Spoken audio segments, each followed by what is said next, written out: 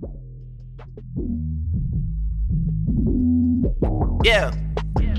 yeah.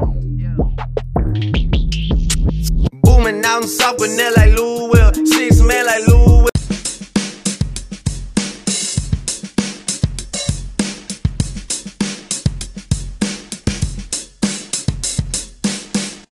The Six Man Podcast.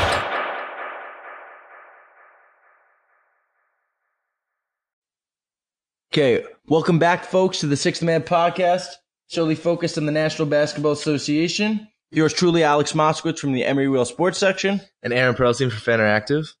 Okay, so this podcast will be broadcast on all platforms, including iTunes, Spotify, and Google Podcasts. So today, we have a very special guest with us. ESPN reporter Ariel Helwani is the host of the Ariel Helwani MMA show on ESPN. He's also an NBA sideline reporter. He covered the Summer League. And he's also an NBA commentator. He commentated on his on the Toronto Raptors' victory over the Golden State Warriors in the NBA championship. So, hello, Ariel. Hey guys, how are you? Thank you for having me. Of course. Okay, so we're going to start with our favorite segment, the question session. It's presented by ProVelocityBat.com. It will make you a better baseball player, period. There will be more homers, more consistent contact, and in turn, more college offers. It also strengthens hitters physically and improves their hand-eye coordination, while also improving swing mechanics. Of the MLB rookie phenom Brandon Lowe of the Tampa Bay Rays, All-Star and future Hall of Famer Chase Utley of the Philadelphia Phillies, and former Tigers hitting coach Don Slaught have all used this product. It's the best hitting tool on the market. If you're a serious baseball player, you need one. Check out ProVelocityBat.com today. So, Ariel, our first question is, given that you grew up in Montreal, Canada, city solely focused on the Montreal Canadiens, the Habs, when did you first become a fan of basketball? How did you get into it? Well, and by the way, I'm very impressed that you guys have a sponsor for your opening segment. That's a pretty big deal. So congratulations on that. Thank you. Yeah, so I grew up in Montreal, as you said, and everyone in Montreal loves hockey. Of course, hockey is the dominant sport by far. But for some reason, I was always drawn to basketball, and I think it was because my two older brothers really liked it as well. This is, late 80s, early 90s, when Michael Jordan was very popular, the shoes, the clothes, all that stuff. But I was never a Jordan fan. I was never a Chicago Bulls fan. In around 1990, when I was 8 years old, we were in a shoe store, and my brothers showed me Patrick Ewing's shoes. And they said, "Oh yeah, these are cool shoes." And they were a little funky. They were a little bulky, but I was like, "All right, these are cool." And they're like, "Yeah, this is a shoe for a guy named Patrick Ewing." I didn't know who he was. And then I went and checked them out.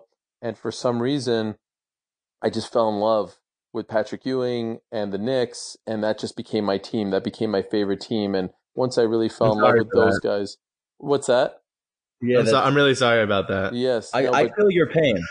But We discussed the Knicks a lot, so. But people don't realize, like, they're a laughing stock now. They're a joke. But in the 90s, they were a model franchise. Oh yeah, And definitely. they were a really cool team to root for, and a very likable team, hardworking team. And I just fell in love with all those guys: Ewing, Starks, Oakley, Xavier McDaniel. He was there for a brief period. And so that's really what drew me to the sport. And because I was such a big fan of them, I wanted to play basketball in high school, and I later played two years in the Maccabi games, and so it really became my favorite sport, and I loved everything about it. Okay, so how did you get into sports journalism, commentating on sports? What led you to this career path? So I used to watch everything under the sun. And of course, this is before the internet, but I would consume all kinds of sports media, whether it was on TV, radio, magazines, newspaper. And I remember being in the 9th grade in English class, Herzliya High School in Montreal. And I was reading Sports Illustrated. And it was one of these editions where they were ranking the best schools in America for X, Y, and Z.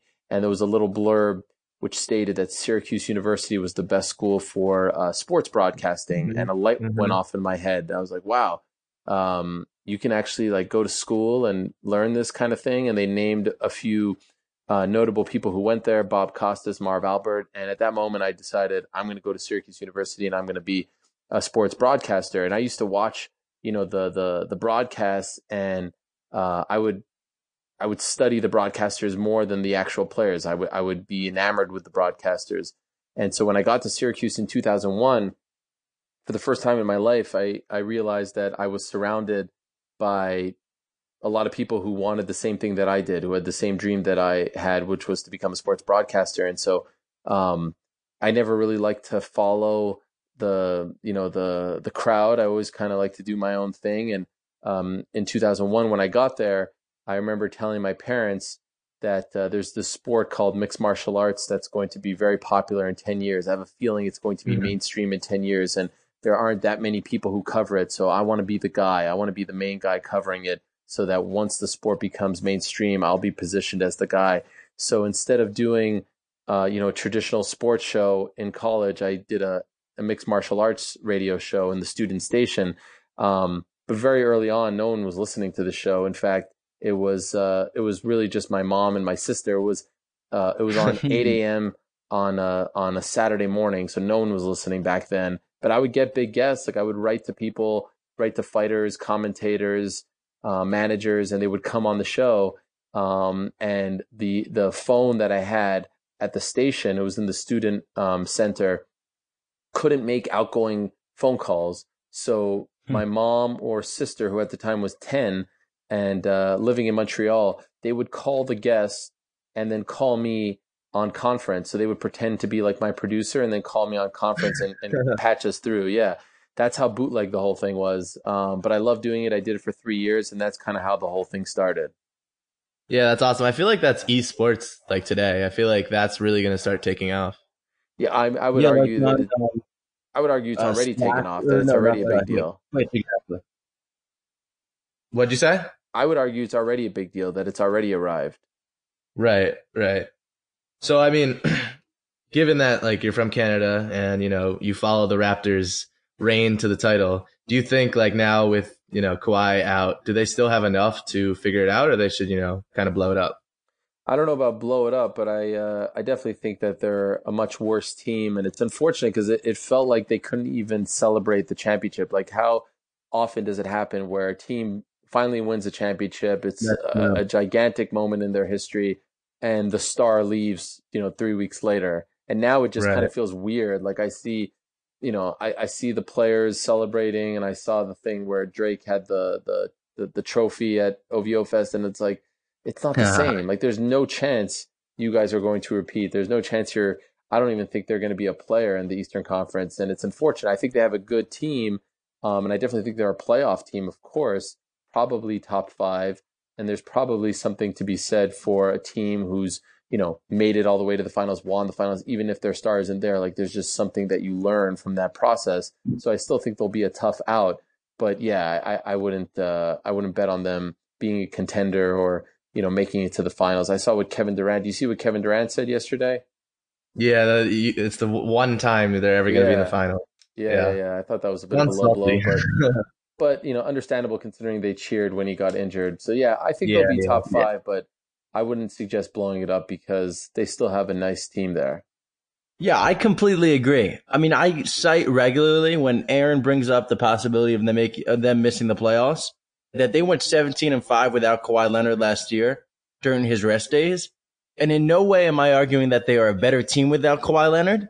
But the fact of the matter is, they showed last year that they were able to cope without him, and that they still had the pieces around him to succeed and to win ball games in the regular season. Also, I think they have a great defensive backbone. So I think they'll definitely make the playoffs, like you said. I think really in that 6-4 range, like you mentioned, is where they will end up. But I'm really intrigued to see, who steps up. Does Pascal Siakam take that next step? Mm-hmm. Does he become the guy who's averaging 25 a game instead of the 17 that he averaged this year? So given his immense talents, I think he could definitely take that leap. But I mean, I argue that, their projected starting lineup right now of Lowry, Powell, Anunoby, Siakam, and Marc Gasol, that starting lineup last year averaged 56 points per game. So, like you said, I do agree with the defensive backbone, but if they can't find a way to score the ball, score 100 points per game, I think it's going to be really tough for them, especially with the East improving this year. Yeah, that's the thing. The East has improved. I think Philly getting Al Horford was huge. We disagree. No, What? You disagree. I disagree. Aaron agrees with you. But I personally think losing Jimmy Butler and replacing him with Al Horford will hurt their team because there will be less spacing and less pace to run with Ben Simmons. Because if you play Al Horford at the 4, he's not a great shooter. He's, 33. He doesn't have the movement skills like he did at Florida, running up and down with Joakim Noah. So really, in this NBA, he's a stretch 5 who's capable of knocking down the 3 and capable of guarding the 4 and the 5. So I have significant question marks about whether he will actually be able to play alongside Joel Embiid and they'll be able to coexist, and whether it will vault them ahead of the Bucks, because the Bucks are the real competition in the East. Yes, but the one thing that I think you're overlooking, and everything that you said is on point, and it's great analysis, but he's a winner, and he's a great locker room guy, and I don't know if you could say the same for Jimmy Butler, just given their respective reputation. So I feel like he's the kind of veteran leader that they haven't had in the last couple of years since they made the leap into being, somewhat of a contender. Butler is just not that guy. And so you trade Butler, essentially you're replacing Butler for a guy who everyone likes, everyone respects, everyone listens to, has been there before, took a Hawks team to the conference finals, took the Celtics to game 7 of the conference finals, and they were a depleted team. I just think that that's going to be a huge addition for them. I see what you're saying about Butler, no doubt about it, but I like that addition very much. Yeah, and I mean, I argued a lot of times in our episodes that the big thing that it gives them is the versatility, like just the different units that they could put out there. Now that you have like a starting caliber center that would probably start for 29 other teams, so Embiid can get that rest he needs for the playoffs. I mean, you saw like against the Raptors, when Embiid was out of the game, they did not have any kind of offensive system. It was so stagnant. And I think getting Al Horford, someone who screams efficiency, allowing Embiid to have those rest days and not put so much on his back, I think that's the big part that's really good for me. Yeah. Okay. No, for sure. So enough with the Sixers. We have one pressing question for you. Okay. How many phones does Adrian Wojnarowski have? I believe he has 2. I've seen him hold 2 with my own eyes. He might have more. He is incredible. He's prolific. He's also one of the nicest guys. Like I see him so ESPN they call it a campus in Bristol, Connecticut. It really is like a university campus. It's gigantic. It's like this sports wonderland, and like everywhere you turn, there's like, oh, there's that guy. There's that guy. It's like the commercials, and I often see him at the cafeteria, and he has both phones. He's always checking his phones, but he always asks me how I'm doing. I had an opportunity to meet his son, who's a big MMA fan, and just a very down to earth, super nice, very hardworking guy. It's incredible what he's done and how he dominates. Like I've never seen someone dominate a beat quite like he does, and it's because he works his butt off. On Twitter, it's something else. He in 1 minute it has thousands of retweets, thousands of likes. It's crazy. Yeah, he's amazing. So I mean, we can get into more general NBA questions. What are your biggest takeaways and reactions and predictions from the free agency, like the crazy free agency we saw?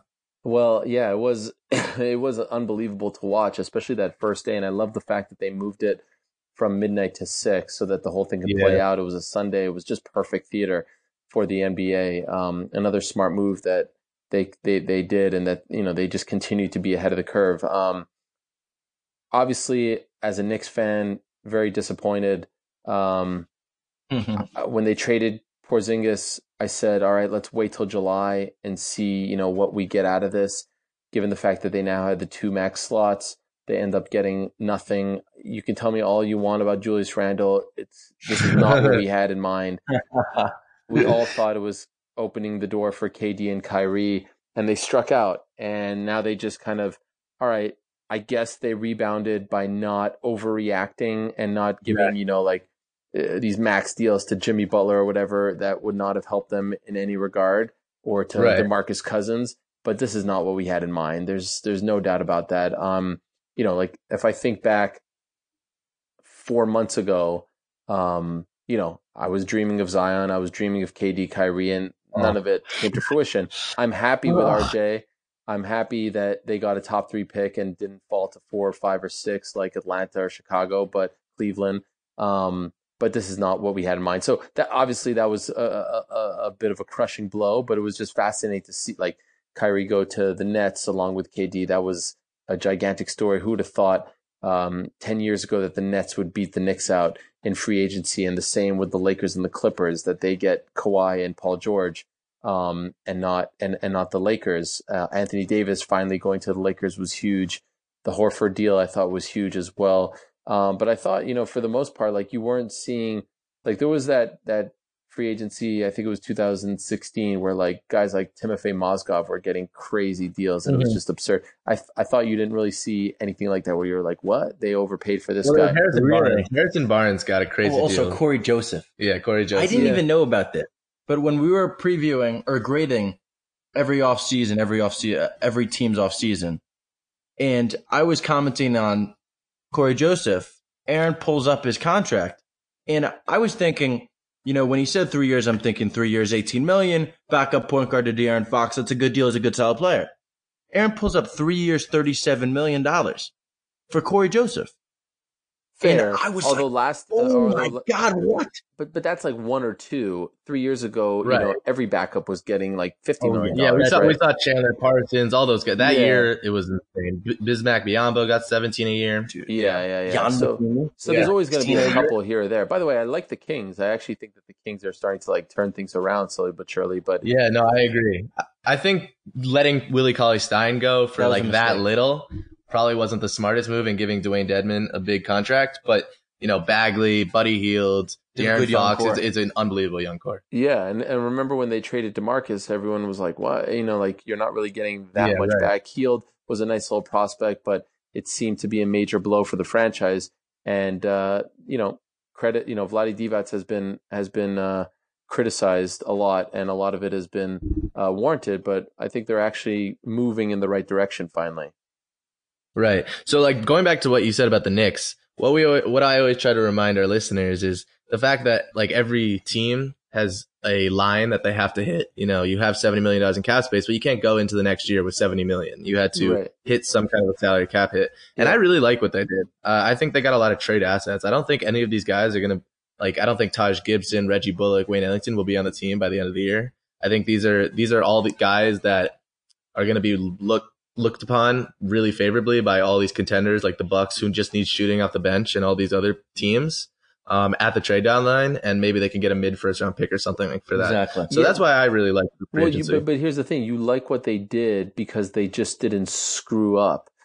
And by that I mean like we all expect the Knicks to be the Knicks, and panic, and again like give a max deal to a Jimmy Butler or DeMarcus Cousins, but we all were sort of, and I know they never really came out and said it, but they always sort of hinted at it. James Dolan hinted at, like, this was supposed to be the summer where the ship finally turned around. Like, this was all leading up to this point. And when you give away KP for nothing, like, I mean, come on, Dennis Smith Jr., with all due respect, it doesn't have the ceiling that KP does. And, you get the picks and all that. I mean, the best part of that for me was just getting rid of Tim Hardaway, because I was never a fan of that contract or him as a player. But still, like, this wasn't what we had in mind. We didn't have in mind get trade assets. We had in mind, I hate tanking. Our lives could end tomorrow. I want to see my team win. It's been 20 years since they were relevant. I want to see them win. So I'm tired of the assets. I'm tired of the trade. Like, I want to see them win. And I don't think they did much to help improve. Now, I like the fact that they've got a chip on their shoulder and the underdogs and all that. What is that going to lead to? 20 wins instead of 17? Big deal. Yep. Okay, going to the Knicks' crosstown rivals, the Nets. Yeah. Will the Nets, I've made some bold predictions about the Nets on this podcast. Will the Nets make the playoffs next year? What? Yeah, of course they will. That's what I say. He always asks that question, and I'm so confused. Of course they will. Now, here's the thing. There are questions. Let me break it down. Okay, go ahead. Okay, before you dig into me. So you look at the Eastern Conference from last year. You look at the Bucks; they're clearly the best team in the East. You look at the Sixers, the Celtics; they're all locks to make the playoffs. You look at the Pacers, who are really, really good. So those are the 4 best teams in the East. You look at the Nets roster; they replaced D'Angelo Russell, who had great chemistry with their entire unit, Right. and replaced him with Kyrie Irving, who is somewhat of an unknown leading the team. Right. Obviously, they added Kevin Durant for the future, but Kevin Durant will not play a game next season. Correct. Okay. So you have those teams. Then you have the Raptors, who are 17-5 without Kawhi Leonard, and who still have the pieces to, at least make the playoffs. Correct. You look at the Magic. The Magic brought everybody back. They have a very young core: Jonathan Isaac, Mo Bamba, Aaron Gordon, lots of other good young players. You look at them, you expect them to be back in the playoffs, honestly. Then you look at the Bulls, with all of their young pieces: Lauri Markkanen, Wendell Carter Jr. Now you're stretching a little bit. Now you're reaching with the Bulls. The Bulls have a better chance of making it than the Nets. The Bulls were much better under Jim Boylen. They got off to a horrible start in the beginning. Terrible. Okay. They were horrible under Fred Hoiberg. But under Jim Boylen, they were much better in their last, stretch. And also, Wendell Carter was out last year. Lauri Markkanen is a really good player. He's going to his 3rd year. He should make a big jump. And then Zach LaVine, really, whether the Bulls make the playoffs or not, in my opinion, will depend on if Zach LaVine becomes a leader and actually starts playing defense. I mean, I'm a Bulls fan. I'm a diehard Bulls fan. So obviously I can attest, and I love the core that they have, but I think he's being really idiotic. I think Kyrie Irving, people can talk about how he was a cancer in the Boston locker room and all that, but having DeAndre Jordan, Kevin Durant, all these veterans around him, I think that will, keep him sane. And Kyrie Irving is Kyrie Irving. And I think the Nets are 100% making the playoffs, and they have a great core and great young assets in Karis LeVert, Spencer Dinwiddie off the bench. I think they're still great. In my opinion, you cannot say definitively that the Nets will make the playoffs, because you look at those 6 teams that I named, and then you also look at the Bulls, who possibly are on the outside. Get out of here with the Bulls. What do you cannot possibly think that the Bulls have a better chance than the Nets, even without Kyrie. I mean, in my opinion, you look at the Nets roster. Kenny Atkinson is one of the best coaches in the league, and he's a big part of their success as well. And like you said, nice young core, guys who have made the playoffs last year. I couldn't agree more about the D'Angelo Russell thing. They had phenomenal chemistry, but they've got a good team. The Bulls are just a little too young. They've got a nice little, collection of parts, but do they have an actual team? By the way, the team that you didn't mention that's a dark horse is the Hawks. I was going to say that. I was going to say that later. And also the Heat adding Jimmy Butler with their guys, Justice Winslow stepped in. Yeah, but Whiteside really didn't play a big role. They had Bam Adebayo filling in for him, and Whiteside wasn't very good last year. So they did lose him. But you also look at Justice Winslow stepping in at point guard towards the end of the season and then playing much better because of it. And then the Hawks, they have a lot of good young players. John Collins is a stud. As a center. Trae Young is a baller. Yeah. DeAndre Hunter. So I can't say that they will definitely make the playoffs.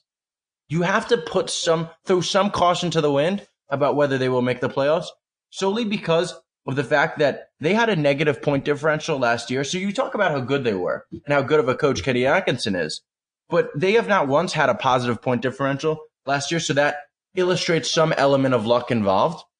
And then you look at Kevin Durant being injured. So I'm going to stop talking. I'm going to let you, give your opinion. Let's go. I understand what you're saying about Kyrie Irving and replacing D'Angelo with a guy who obviously had a tough year, who's been accused of not being a good teammate. But to me, they have a really good nucleus. They've got good young players who have now tasted the playoffs. I love their head coach, Kenny Atkinson. I wish the Knicks kept Kenny Atkinson. And I don't think that the question is necessarily will they make the playoffs. It's okay, are they a contender with Kyrie? Kyrie is a better point guard than D'Angelo, but I love D'Angelo Russell. Like the way he's turned around his career, or at least come into his own. I was praying that the Knicks picked him up. Again, I hate for this to always come back to the Knicks, but once it was very clear that the Nets were going to move on and go with Kyrie, I would have loved to have him. I have many questions about how he's going to fit with the Warriors, but no, I don't think I would be very surprised if the Nets don't make the playoffs with Kyrie. I mean, since since the no, there's no way. There's just no way. Right.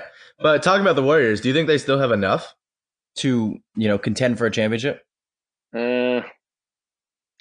It's tough because again, there's little things, intangibles, like they've been there before, their coaching, things like that. Yeah, but they're obviously not as good of a team. And the big question is, when does Klay Thompson come back?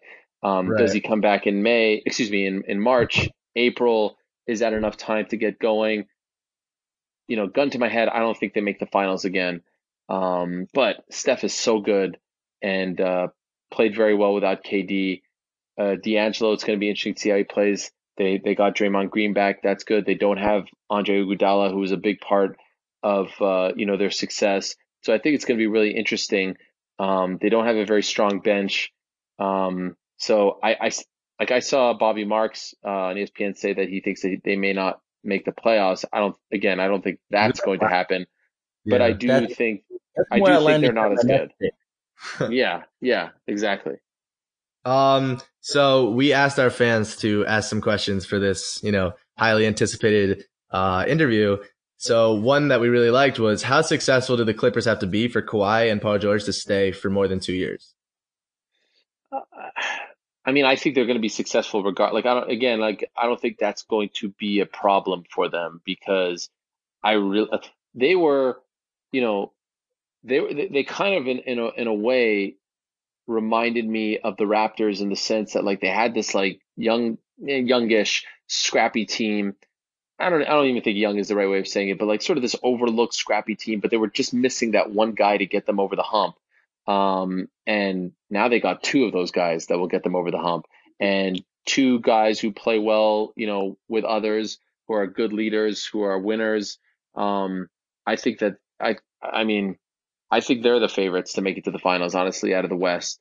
And for me, like, I don't know Kawhi well, but from everything that I've heard, towards the end, he really started to like Canada. He didn't like Toronto very much in the beginning, the weather, all that. But of course, the love that they showed him, the organization, the success. I think for him to make this move, he wasn't making it just to leave again in a couple of years. I think going home was really important to him. And we heard that about Paul George. He ended up re-signing with OKC, and that obviously didn't work out. But Kawhi is pretty much like, that's always been the story about him, that he wanted to go back home. I never believed for a second that he was going to go to the Lakers. Just not the kind of guy that he is. He doesn't want to be a part of that circus. Like, the Clippers just kind of represent everything that he's about. And they have a great management team as well. Their front office is phenomenal, and they have someone like Jerry West, who everyone respects. So I don't think, if you ask me right now who's my favorite to come out of the West, it's the Clippers, and I don't think they need to be worried about him just leaving in a couple of years. Okay, so given that the NBA has become extremely player-driven, do you think the fact that it's now a completely player-driven league as opposed to the other four major sports, does this spell trouble or sustainability? I think it's good that the players have, some power, or a lot more power than they once did, or more power than players in other sports have. I think sometimes there's a double standard, in the sense that, like, a team will just go out and trade someone, like what happened with the Raptors, right? DeMar DeRozan was incredibly loyal to the team, and they go and trade him. However, when someone like, say, Anthony Davis wants out, he's viewed as a bad guy, right? So I think it's good that there's been a bit of a balance. I do think this will lead to trouble, though, because you're talking about very, very rich men who own these teams, who don't like to be told what to do, and don't like to have other people tell them, you're going to send me here for this, that, and the other. So I think this will lead to some labor issues in the not too distant future, because of the fact that the pendulum is swinging so much in the favor of the players. Like, what's happening now, like, oh, Russell wants out and he wants to play with Houston. Oh, look at that. He's going to Houston. It's crazy. It's crazy. It's absolutely crazy. And And he's I mean, under contract. He's under contract. Right, inherently they're just going against their contract. but yeah, like the contracts don't mean as much as they once did. Like, well, if you were locked in, you were locked in. But there's a Right. part of me, like, as an older person, if I don't want to work somewhere or if I don't want to live somewhere, like I should be able to decide where I want to be. So there's a part of me that's like, yeah, good for them. They should be able to do this, but there has to be some kind of a happy medium. And I think that, okay, so now we've gotten over the era of the super team where it was like, the three guys coming together. And now I think there's a little more parity, which is good. And it's fun that we're going into the season, without knowing that the Warriors are going to be in the finals. And it's, for the last few Right. years before that, it was Warriors Cavs. But I do think once the deal is up, the owners are going to be like, nah, there's no way that we could keep letting these guys dictate where they're going to go. Right. That's yeah. true. Also, I often speak to the fact that these players, they take rest days now.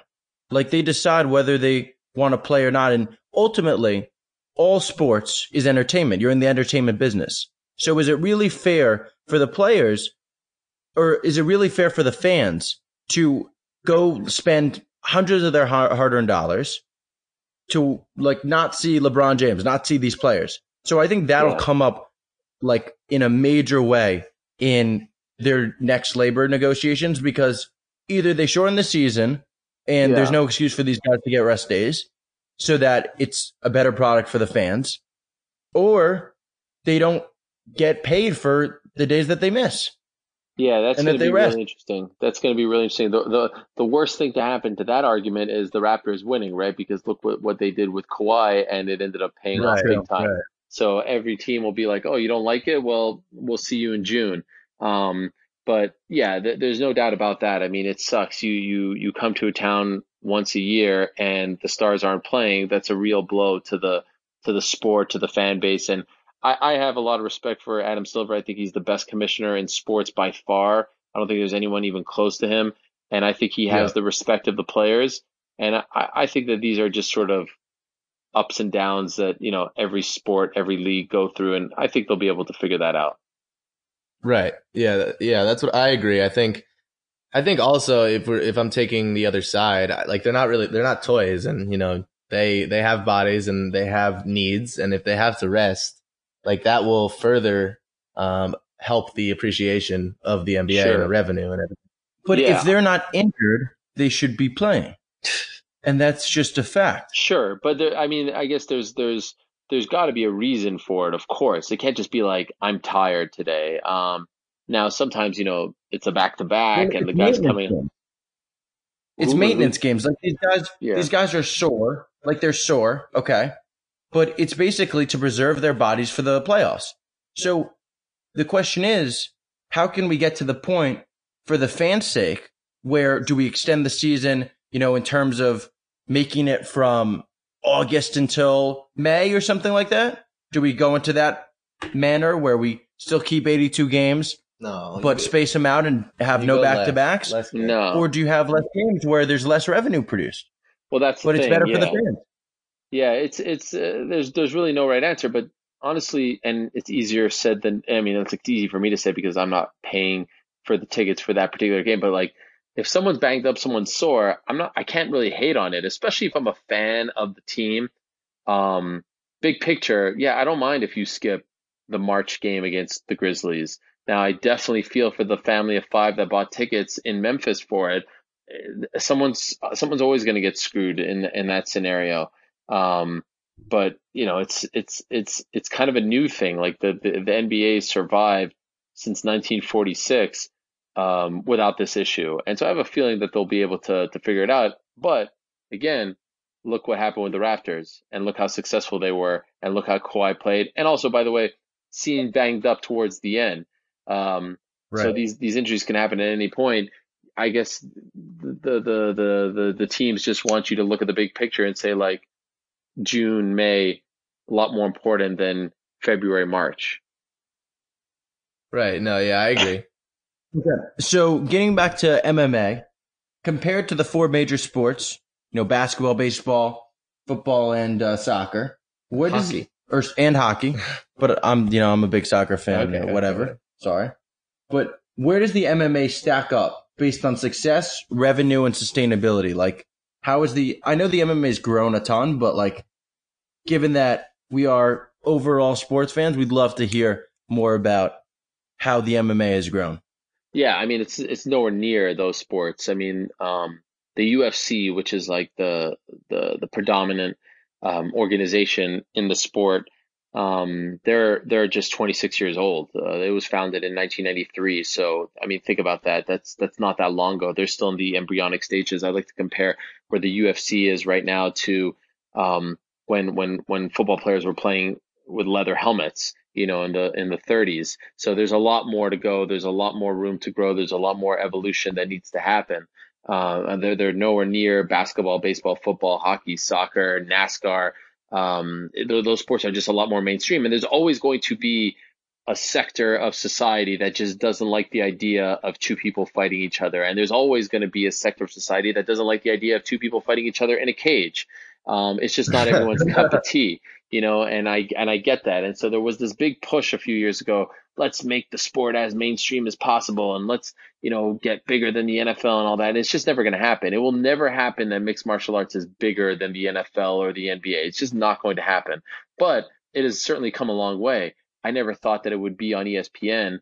There was a time that it was never even on cable TV. It was only on pay-per-view. And that was not that long Right. ago. That was like 15 years ago. So it's come a long way. It's a lot more popular. It's a lot more mainstream. There's mainstream stars that have come out of the sport like Conor McGregor and Ronda Rousey, but there's still a long ways to go before they're even dreaming of being in the conversation with those sports. It's doing well. The company was sold in 2016 for 4.025 billion, which I think is an absurd number. Like the Rockets were sold for 3.75. I would much rather own the Rockets than the UFC. I couldn't believe that they sold for that number, but goes to show, just how successful the sport is these days. And the problem is they're a major injury or, God forbid, a death away from a lot of things changing. And there's never been a major injury or a death in the UFC. There were actually 2 deaths in boxing not that long ago, but we've not seen that in the UFC thus far. And I know that once that happens, everyone's going to come out of the woodwork, and it's going to be a tough blow to the sport. But for now, they've been able to dodge those tragedies, thankfully. But it can grow. I don't think it will ever grow to the level of the leagues and sports that you just mentioned.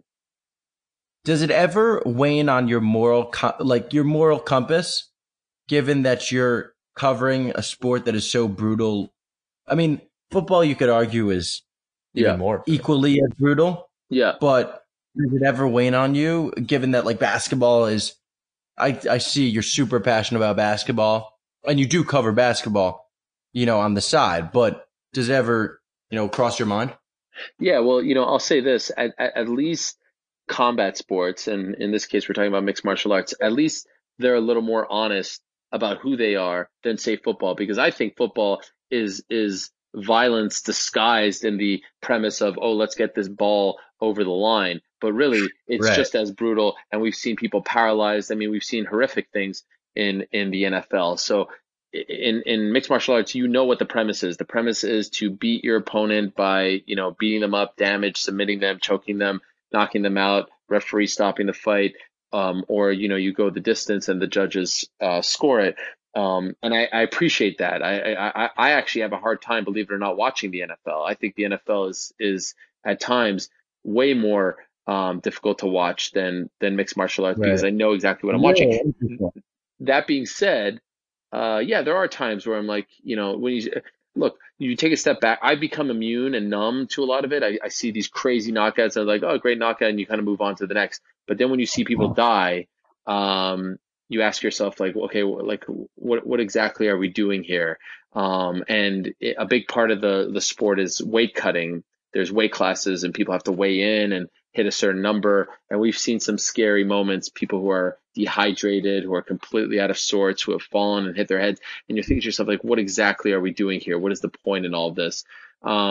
But I do think it's a fascinating sport to cover. It's like I said, it's in a very young stage. So with that comes a lot of interesting stories to cover. I think the fighters, look, at this point, the fights for me, like I could take him or leave him. Honestly, like I've seen a gazillion fights, and there's a gazillion coming up that I'm gonna watch, and I enjoy it.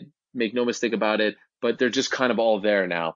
The fighters, to me, are the most interesting athletes in the sports world. Like I love the NBA. I hear the way they speak to the media. It's all cliche. It's all boring stuff. Right. Fighters are so open, authentic, colorful, honest. They're just amazing human beings to cover. And that's why I really enjoy covering the sport so much. Well, I saw you recently. You have an ESPN special on E60 coming up on Daniel Cormier, Yes. where you're playing video games with him and stuff like that. And then I also saw you a very entertaining fighter that you interviewed, Colby Covington. I had no idea about the MMA. I know about Daniel Cormier, but I didn't know about Colby Covington. So, I mean, yes. Well, there you think go. about them. Those two guys. I mean, Cormier is just like salt of the earth, incredible human being, and he's been through a lot. And I urge you to watch the E60 piece. It premieres this Sunday on ESPN at 9 a.m. He's just been through an incredible amount of stuff, and it's amazing that he is where he is.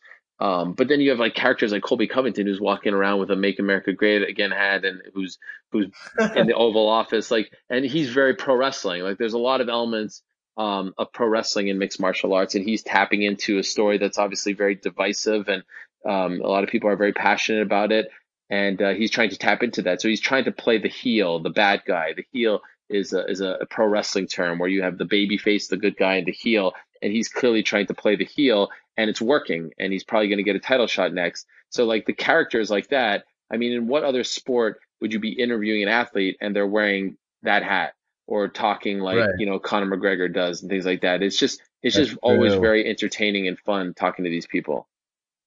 Yeah, no, definitely. I mean, we saw that in the NFL and Colin Kaepernick, and now he's not off the team. So Yeah. I mean, the world of combat sports is kind of like the circus, and I'm not I'm not naive. I know exactly what it is. It's the fight game, and the fight game at times can be a little crazy. And there's some characters that come from different places who have different kinds of personalities, and it's just not as corporate and buttoned up as the major sports. But as a journalist, that's what really makes it a lot of fun to cover.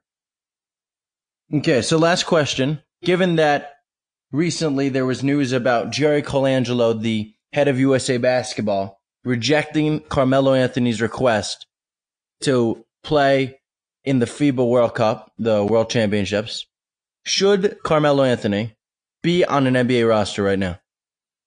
Yes, I'm a big Carmelo Anthony fan. I went to Syracuse. I was there when he won in 2003. wow, that's awesome. And you're a Yes. Knicks fan. And yes, exactly. So I was very excited when he got there, and I've always defended him.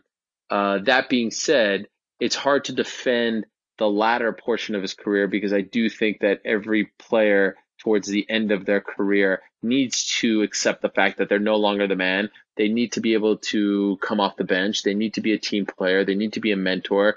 It's not 2004 anymore.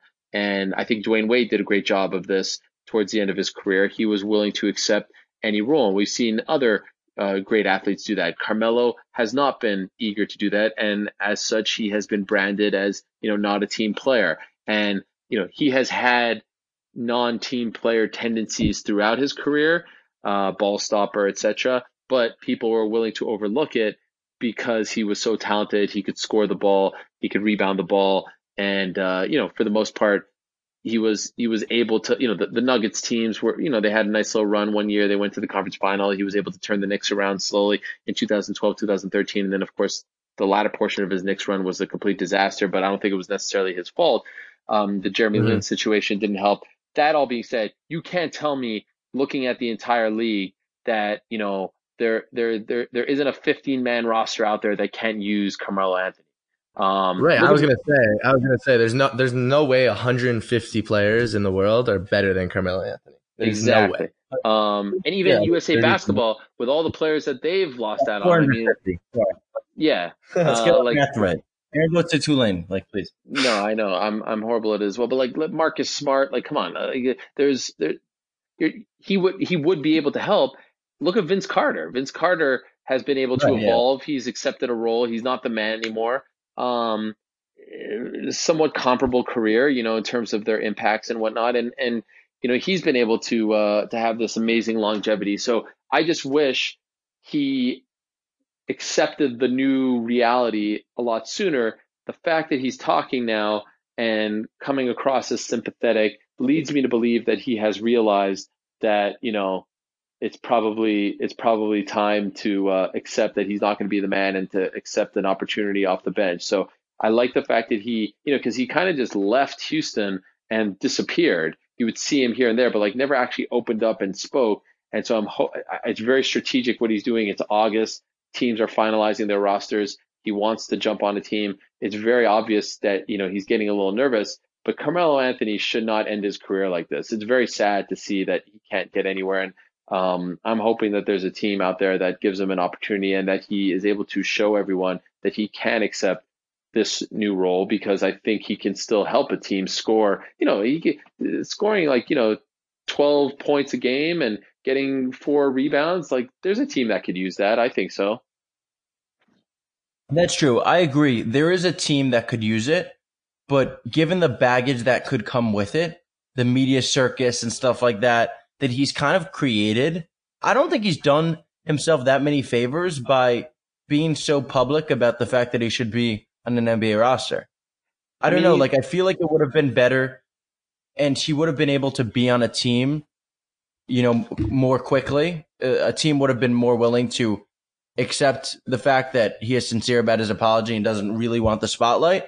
If he had instead spoken privately with these teams, said, I promise to be a different player. I've been working on my 3-point shot, because he didn't shoot the ball well from 3 last year. So he shot 33% from 3. And that's really his role now. He played 10 games. He played 10 games. Right, yeah, he only played 10 games. That's true. It's the tough. thing that bothers me a little bit, is I feel like the one team that has an open spot and makes the most sense is the Lakers. But LeBron clearly rules that team, and if he wanted Melo on that team, he would already be on that team. Yeah, dude, they're banana boat buddies. Yeah. What is going on?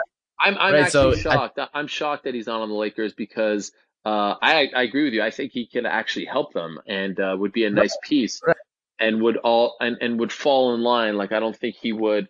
It's very clear who the man is on that team, and it's very clear who the number 2 guy is on that team. There would be no bones about that. And I'm not ruling it out. I wouldn't be surprised, but yeah, I'm very surprised that right now he's not on that team. Right, and I feel like if he was going to be on the team, he would be by now, and that's what puts it in question. I don't know what other team would kind of take the chance on him. That's all. I think someone will. It would be very sad if not. Okay, so thank you so much, folks, for listening to our conversation, our interview with Ariel Helwani. He was an incredible guest. He has so much knowledge on a plethora of different sports, and we really appreciate him coming on. So we will be back here on Monday with a new episode. Thank you so much for listening, guys. Thank you, Ariel. Thanks, guys. My pleasure. Thank you for having me, and good luck to you, and keep in touch. Of course. Thank you. Once again, the Sixth Man Podcast is presented by ProVelocityBat.com. The Pro Velocity Bat is the best hitting tool on the market. It will help you hit for more power and improve your batting average as well. The MLB is already clamoring for this product, with current and former players using the Pro Velocity Bat every single day. Don't miss out. Go to ProVelocityBat.com today.